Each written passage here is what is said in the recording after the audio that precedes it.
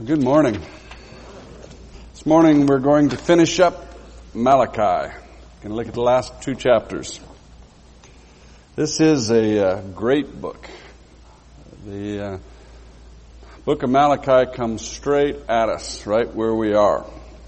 It's also a hard book. You know, we don't particularly like to be confronted with how we are acting.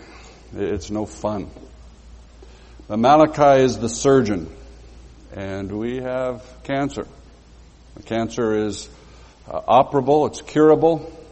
But what kind of surgeon would he be if he just said nothing? Let us die. Now, what kind of heartless, cruel doctor would turn his back and let us die just because he knew it would be hard for us to hear the diagnosis or that we didn't want to hear it? He or she would be incompetent and irresponsible. Several years ago, my mother was diagnosed with cancer on her arm. It was a melanoma, which is a serious form of cancer. But the doctor found it early. He told my parents it was hard. It was scary. My mom needed surgery. That interrupted her life. It was unpleasant. But they cut the cancer out. And her arm was saved. And she lived. In fact, she's cured. I cannot imagine if that doctor had tried to spare her the trauma of knowing or the discomfort of surgery and just let her die. See, we have a spiritual form of cancer, and God loves us enough to come and tell us the diagnosis. He loves us too much to just let us walk out of the office deceived and dying. See, that's the message of this book. If you remember, the opening statement of this book was God says, I love you. And then he expresses that love by coming after us and to telling us some things. But the message of this book is that the God of the universe loves you. He loves you enough to tell you your condition. Your future is important to him. Your peace and life are important to him. But the only place you can find life and peace is in relationship with him. And to find life and peace, that relationship has to be open and honest. You have to be willing to be honest with him. He will be honest with you.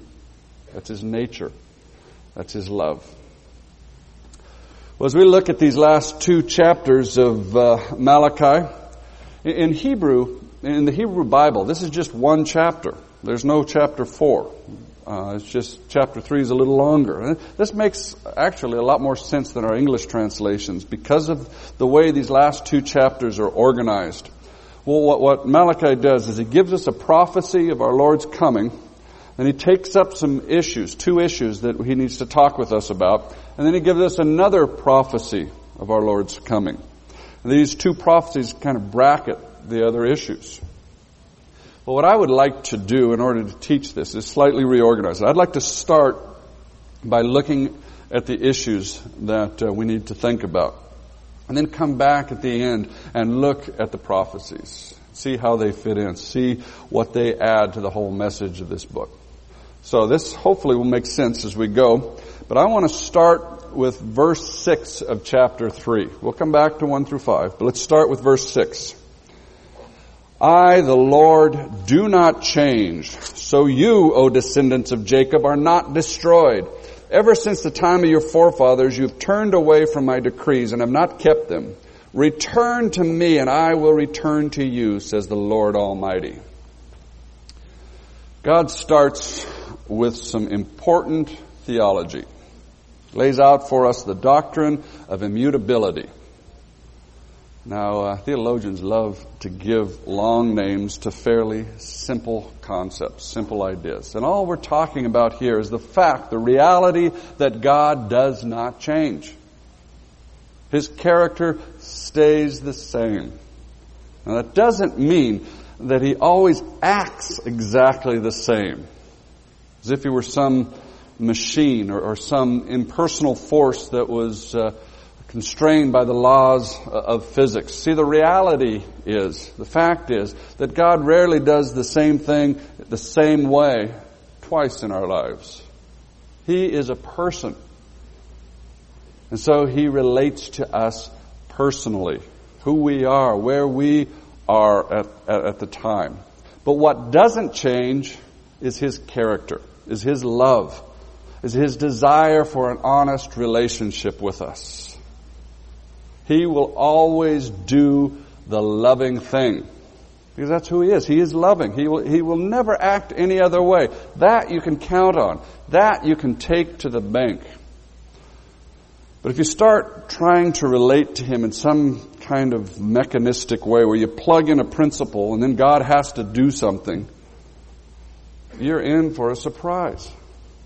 See, God loves you too much to let you play that game. He will frustrate your expectations until you come to Him and honestly talk with Him. See, that's what He wants. That personal relationship with you. He wants you to know Him personally. There are 3 things in these verses that don't change. First is God's faithfulness. He will not allow us to be destroyed, is what Malachi says, or what God says through Malachi. And we may go through horrible problems in life. We may experience unimaginable pain. But God does not abandon us. He is there with us and for us. He is faithful. In the midst of those hard times, those confusing times, He is working to draw us intimately to Himself. If you remember, that's the context for all of this, is God's desire to become intimate with us, for us to know Him. He loves us and wants a better relationship with us. That never changes. Another thing that never seems to change is our tendency to wander. As the songwriter put it, prone to wander, Lord, I feel it. Prone to leave the God I love. See, God refers to us as descendants of Jacob. Jacob was a wanderer. He always seems to mess it up. He always seems to cause more problems because he tries to solve all of his situations and problems, leaving God out of the equation. See, throughout history, God's people kept doing this. You and I keep doing this, trying to solve all of our life's problems and leaving God out of the equation. We try to fix our marriages by force or by withholding ourselves in punishment. We try to get out of some financial problem by coming up with some scheme that just digs us in deeper. We try to meet our sexual needs by some sexual compromise. All the time, leaving God out of the equation, ignoring His instruction, His word. But fortunately, the other thing that doesn't change is that God doesn't just write us off. He doesn't just say, that was one too many time, you're out of here. You hurt me too many times, I'm not going to take you back. See, His love, in His love, He always takes us back when we truly turn. He is always ready to forgive. He's always ready to rescue us when we truly repent. And that's His love. That's the expression of His love. He keeps taking us back over and over again. Again, that's the message of this book. God is there. Turn to Him. If you're feeling distant from God, realize who moved. Realize who it was that walked out, that abandoned the relationship. Realize that God is still waiting, wanting you to turn to Him. He will never leave us nor forsake us. He cannot be unfaithful, because that is His character. He will always be reconciled to us if we will only turn to Him. Well, this foundation, understanding this, realizing this, is an essential foundation for us to face ourselves, face what we're doing. Because if we don't grasp this, when God points out what we're doing and we see it, we run away. We say, God can't love me. Look at this. Look what I'm doing. Look how I've been. So we need to know that God's motive in telling us this is not to push us away. It's to draw us back in repentance and brokenness before Him, to have a better relationship with us. Now let's take a look at what we're doing. At the end of verse 7, he says, "But you ask, how are we to return? Will a man rob God, yet you rob me? But you ask, how do we rob you? In tithes and offerings. You are under a curse, the whole nation of you, because you're robbing me. Bring the whole tithe into the storehouse, that there may be food in my house.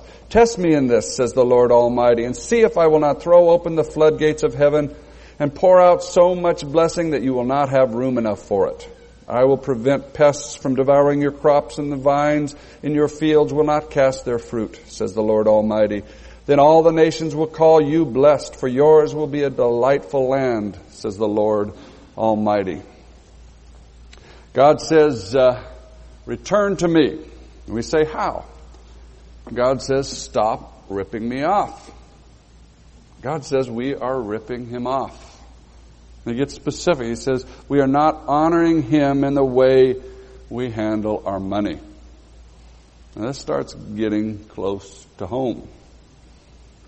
Reminds me of a story I heard about 3 ministers who were discussing among themselves how they handled the church's money. First minister said, well, I let God decide how the money should be divided. I draw a line on the ground, I take the money in the offering plate, and I throw it up in the air. Whatever lands on the right side of the line, I use that for my needs. Whatever lands on the left side is used for ministry. Second minister says, well, I draw a big circle on the ground. I throw all the money up in the air. Whatever lands in the circle is for my family and my needs. Whatever lands outside of the circle is for God's work. Third minister said, well, I do pretty much the same thing. I take the money, I throw it in the air. What God wants, He keeps, and I take the rest. Actually, elders have a little bit better system here, but it's roughly the same.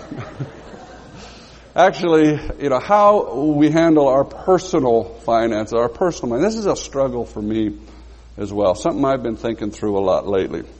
I heard a story recently about Gandhi that I liked.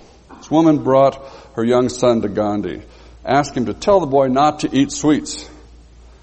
Gandhi said, okay, bring him back in 3 days and I'll tell him. 3 days later, the woman came back.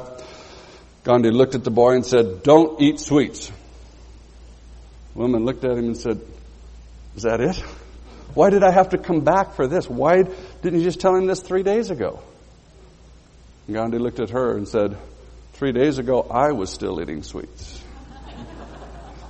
Sometimes I feel like Gandhi 3 days before. Here I am up here talking to you guys about something that I'm struggling to sort out, something that I'm still in the midst of figuring out. Becky and I have been talking about this for some time. Just neither of us really happy yet with how much we're giving. So we're working through these things, re-examining this ourselves. But what does God say? God says, test me in this. Try me.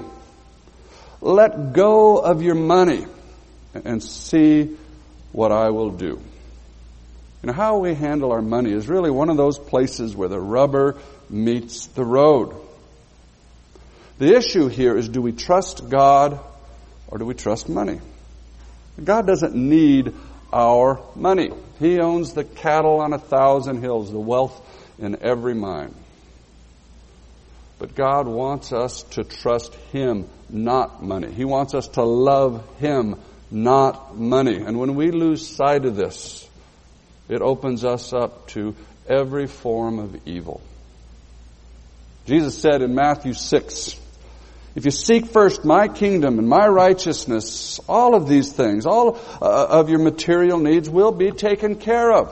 Trust me and I will take care of you. Not only that, trust me and I will be freed to bless you. See, God is a giver. He loves to give. But sometimes our attitudes, our way of looking at finances, at money, inhibit His ability. To give more just would push us in the wrong direction. The more, the more that we have, the more preoccupied we become with money, or the stronger its hold on us, the more we cling to it for our security and our identity. And this is deadly. It's deadly to us spiritually. It's deadly to our relationships. What God wants is not our money. He wants us. 2 Corinthians, Paul is talking about the Macedonian Christians who were very poor. This is what he says. He says, their extreme poverty overflowed into incredible generosity. They begged for the opportunity to help. They gave as much as they were able and then beyond their ability. Then Paul says what I think is the most significant thing he says about these guys. He says, first, they gave themselves to the Lord, and then they gave to us in keeping with God's will. They gave themselves to the Lord, and then out of that, they gave financially. This is the key. God wants you. He doesn't need your money. But how you use your money really is an indication of where your heart is. There's no way around that equation. See, the painful choice of choosing to give and then actually writing that check out and subtracting that amount from your balance forces you to answer the question, who do I trust? Do I trust God or do I trust money? We can talk all we want about how much we love God, how much we trust Him. But if we are unwilling to take the risk to part with our money, we are deceiving ourselves. And God isn't into deception. Where your treasure is, that is where your heart is. Now, there are a couple of important questions here. How do we do this? How much should we give? The terms that Malachi uses are tithes and offerings. The word tithe literally means a tenth part, 10%. And that was the standard in the Old Testament law. Each individual was to give 10% of everything they earned to the temple. And then offerings were over and above that in response to special needs or special opportunities to express gratitude to God.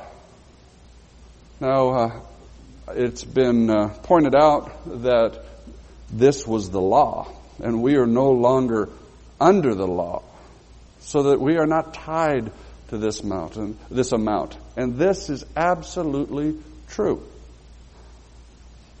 But let me add a couple other things here. You see, the 10% predates the law. Abraham, when he came to Salem and made his offering to God, he gave 10% of everything he owned to Melchizedek. Jacob, when he made his vow at Bethel, gave 10% of what he had. So I honestly think 10% is a good rule of thumb. It's a good starting point. But for some, 10% on a regular basis is going to be unrealistic. 10% of a very small income may cut too deeply into a family's financial viability. Well, for others, the 90% that they have left over is more than enough to live on comfortably. And they need to consider a greater amount. Again, the amount doesn't matter. That's not the issue. What matters is the discipline of giving, the discipline of demonstrating to yourself and to God in substantial, real terms that you trust Him over money. Jesus was impressed with the faith of the widow when all she gave was 2 cents. It wasn't the amount. It was the demonstration that she trusted God and wanted to give what she had. And that's what matters. That's what's important. 10% is a good starting point. But you and God need to talk about what He wants you to do. Remember, this is all in the context of an honest, open relationship with God. That's the point of it all. He wants to be part of this area of your life. The principle of giving regularly and then responding to special needs or opportunities to express gratitude over and above that, those principles still apply. Now, where are we to give? Well, giving to this church is one essential area. The local church is the basic unit in God's plan to reach the world. And as such, it is a priority. And quite honestly, there is a lot more that we could do here at Cole if we had more money. Now, from our perspective as leaders, we recognize that we have exactly what we need to do what God's calling us to do. And He will be faithful. Now let me challenge you. God is going to do great things through this body. He's going to do great things through this church. And part of that will be through the money that you give here. And having said that, let me also recognize that there are other needs, there are other opportunities, there are other worthy organizations and individuals that are meeting needs, that are advancing the kingdom. All of this is something you have to sit down with God, talk through with Him. See, He must be the Lord of this area of your life, and He'll decide where the resources go. He'll use them for His glory and distribute it by using you, by letting you know how and where and how much He wants you to give. Now, one of the reasons it's often so hard for us to talk about money as a church is because these things have been so used and abused to exploit people in American Christianity. I've heard passages like this used to promote seed faith giving. What happens is a preacher will get up and he'll say, if you give me $10 for God's work, God will give you 20. You give me 100, God will give you 200. You know, as if God was this instant teller machine. And if you play Him right, you can get rich. I remember one time Brian Fisher told me that he sent a letter to one of these preachers once and said, if you really believe what you're saying, send me all your money and God will double it for you. No surprise, he did not get a check back in the mail. You see, God does promise to bless. He loves to bless. He's a giver. But He resists our impersonal and presumptuous ways we try to relate to Him. He wants to relate to us honestly. He wants us to come to Him as our Father and talk to Him about what we need and to see Him provide for us. Now, He may provide for your need by blessing your business, or He may wipe your business out and show you His ability to meet your need through more dramatic means. Sometimes He leaves some of us in need so that the rest of us have the opportunity to demonstrate God's love, to pass God's generosity on to each other in the body. That's what we have the fellowship fund for. It is no shame when God chooses to meet your need through your brothers and sisters. That was part of His design. And if He wants to bless all of us that way, for you to resist and refuse is vain, presumptuous pride. But the bottom line is God will meet your need. And He'll do it in the context of an honest, loving relationship. In the process, He will show you Himself and draw you to Himself. And these promises of blessing are real. God loves to bless. But He loves you even more. And He wants the relationship with you to be honest, to be open. He wants you to depend on Him, not on your investments or even your job. So test Him on this. Money can't satisfy. He can. Stop ripping Him off. Give yourself to Him. And then give some reality to that by writing a check every week. 2 Corinthians 9, 6 through 8 says, "Remember this. Whoever sows sparingly will reap sparingly. Whoever sows generously will also reap generously. Each person should give what they've decided in their heart to give, not reluctantly nor under compulsion, for God loves a cheerful giver. And God is able to make all grace abound to you, so that in all things, at all times, having all that you need, you will abound in every good work." Amen. Okay, the next issue that he takes up with us starts in verse 13. He says, "You have said harsh things against me, says the Lord. Yet you ask, what have we said against you? You have said it is futile to serve God. What did we gain by carrying out His requirements and going about like mourners before the Lord Almighty? But now we call the arrogant blessed. Certainly the evildoers prosper, and even those who challenge God escape. Then those who feared the Lord talked with each other, and the Lord listened and heard. A scroll of remembrance was written in His presence concerning those who feared the Lord and honored His name. They will be mine, says the Lord Almighty, in that day I make up my treasured possession. I will spare them, just as in compassion a man spares his son who serves him. And you will see again the distinction between the righteous and the wicked, between those who serve God and those who do not." Okay, God says that they were speaking harshly or arrogantly against Him. You see, they were saying this stuff is all bunk. Don't believe it. Look around you. It isn't the people who put God first that get ahead. It's the people who put money first that have it all.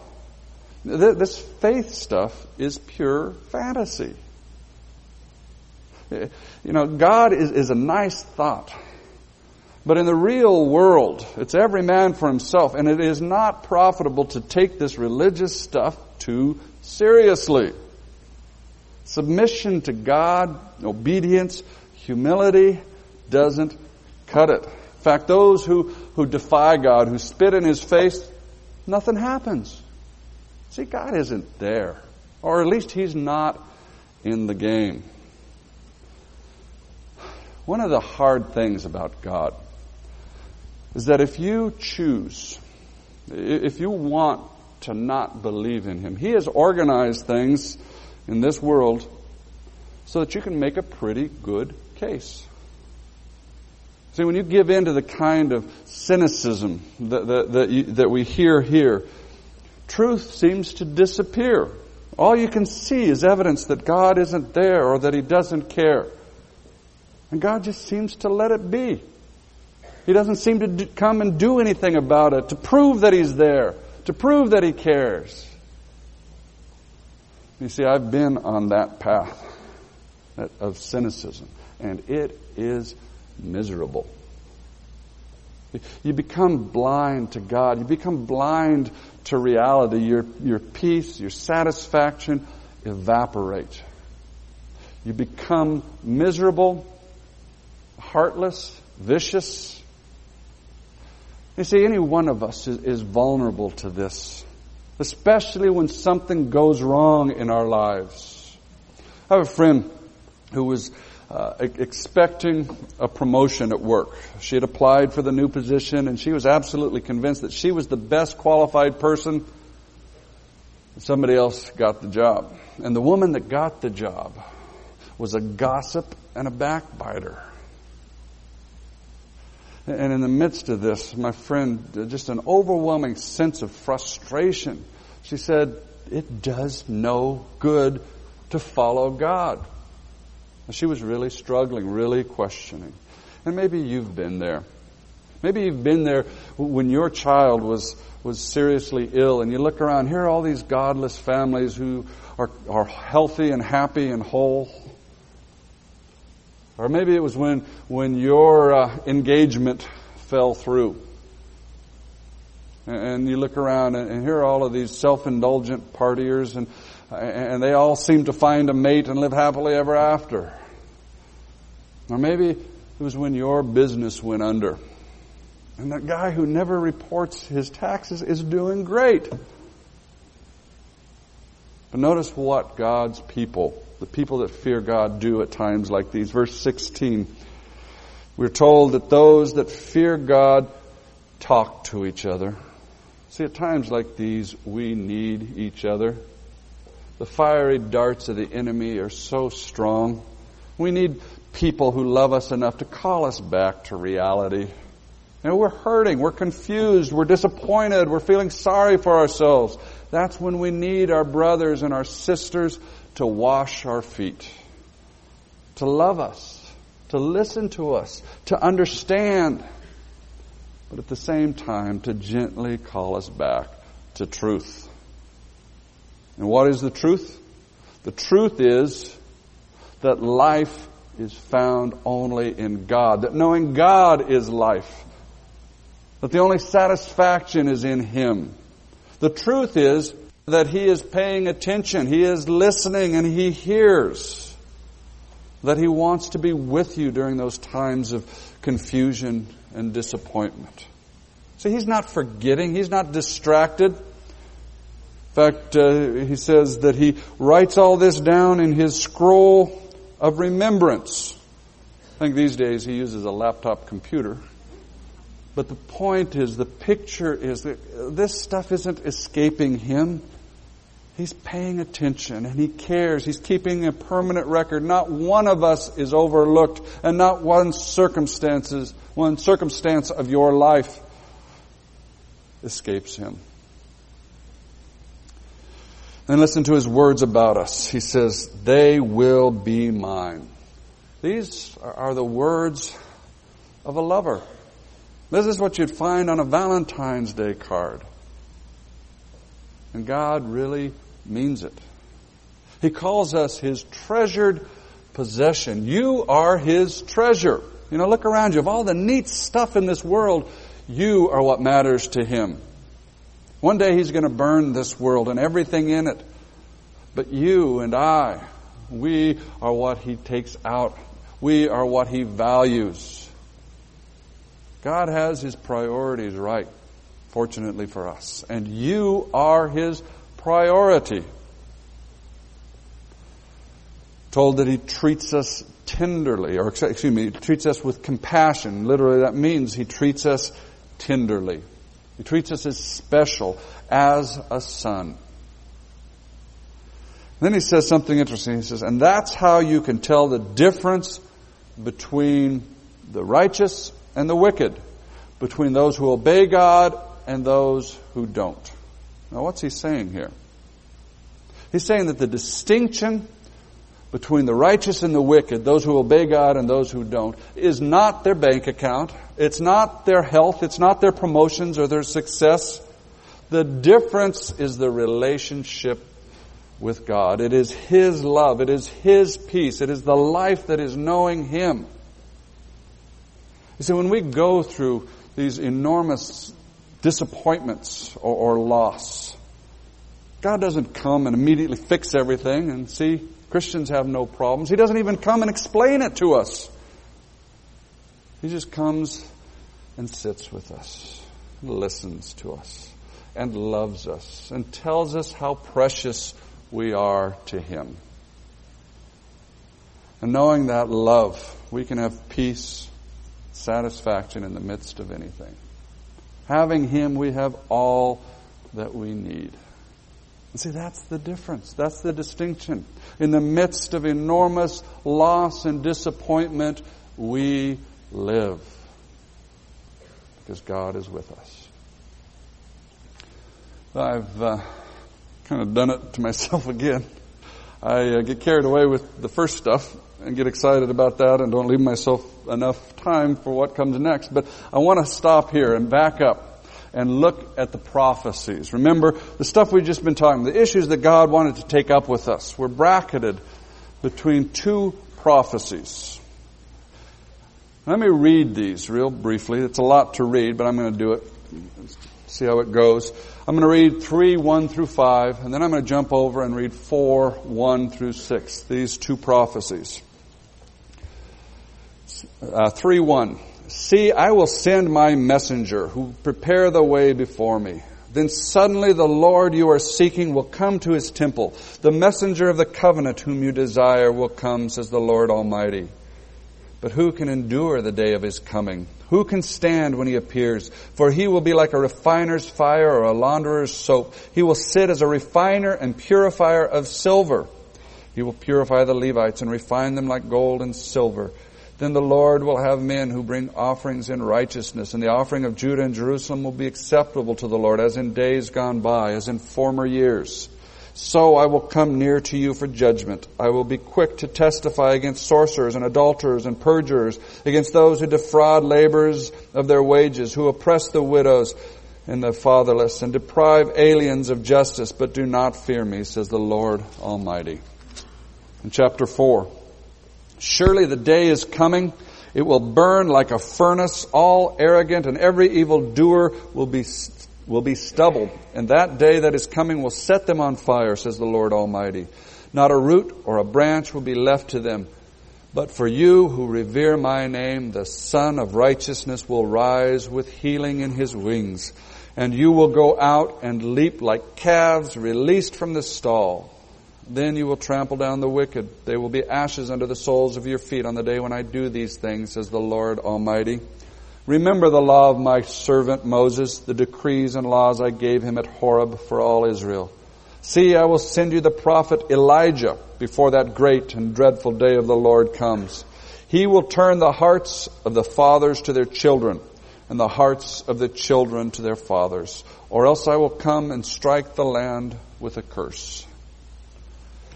Just a few points that I want to make here. Really, this is the pinnacle of the whole book. These are prophecies of Jesus' first coming. If you remember, this is the end of the Old Testament. Jesus hadn't come yet.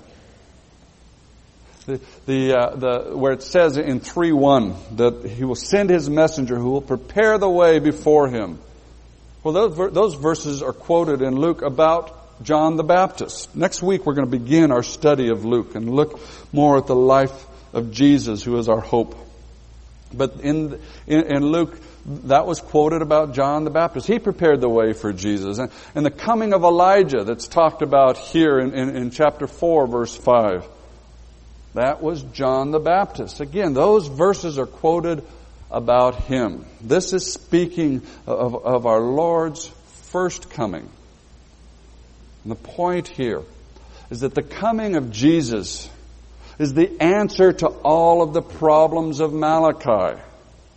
Jesus would solve the problem of their wandering hearts. He would come and pay for their sins on the cross. He would put his life in them so that they seek God with their whole heart. He would fulfill their deepest longing, the desire of their heart.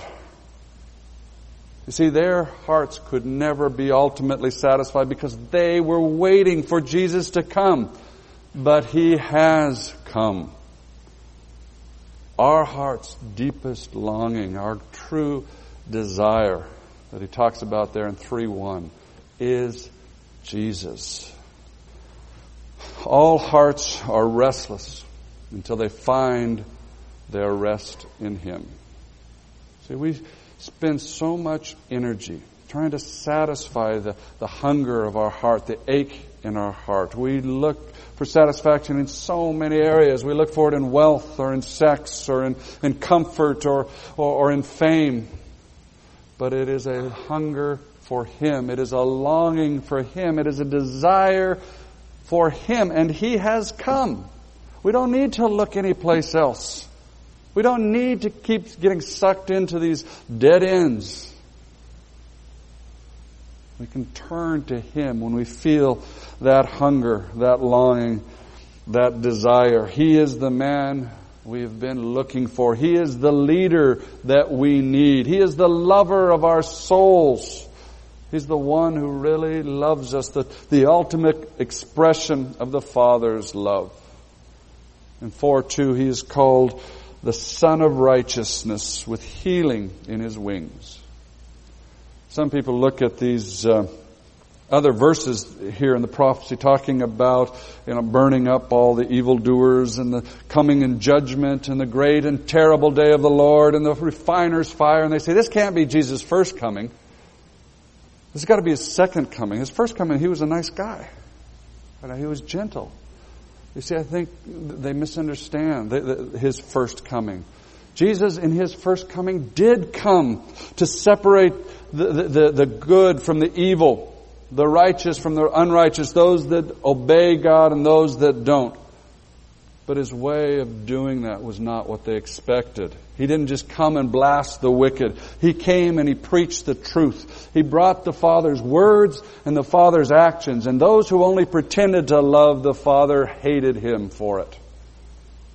See, Jesus became the dividing line between those who loved God and those who didn't. What people did with Jesus was the true indication of their heart. The problem all along had been people deceiving themselves, trying to deceive others. But what people do with Jesus rips away the facade. It unmasks the heart. Those that truly love God submit to Jesus' lordship. They cling to His cross for cleansing. They follow Him because they love Him and want to be with Him. While those who are only talk, even though they may give lip service to Jesus, they don't submit in obedience. They don't cling to the cross in humility. In reality, they avoid Him. And this stuff about refiner's fire, if you really know Jesus, you know that fire. See, Jesus loves you, and like His Father, He pursues you. He longs to have the life that He has placed in you find expression in your daily lives. But for that to happen, He has to burn off a lot of dross. When you dig up some silver ore, it looks like dirt. You can't see your reflection in it anymore. You can see your reflection in dirt. But Malachi tells us that Jesus is the refiner and purifier of silver. In those days, what a refiner of silver would do, he would heat the ore to a fierce heat, and it started to burn away the impurities. And as the impurities were being burned away, he would look into the crucible. And as the last of the impurities burned away, suddenly he could see a clear and perfect reflection of himself in the shining silver. See, our Lord is burning away the impurities that cloud His reflection in us. That's what we want. We want to be like Him. We want to love like He loves. We want His life to shine through. But sadly, painfully, our flesh interferes. But our Lord's love is a fierce love. It is a strong love. It is a complete enough love that He goes after those things in our lives that destroy us, that rob us of joy and peace, that keep us from loving like He loves with all of the satisfaction and pleasure that comes from that. So if you have Jesus in you, you know that painful, terrible, but wonderful love. Verse 2 of chapter 4 says that He is the burning Son of righteousness that comes with healing in His wings.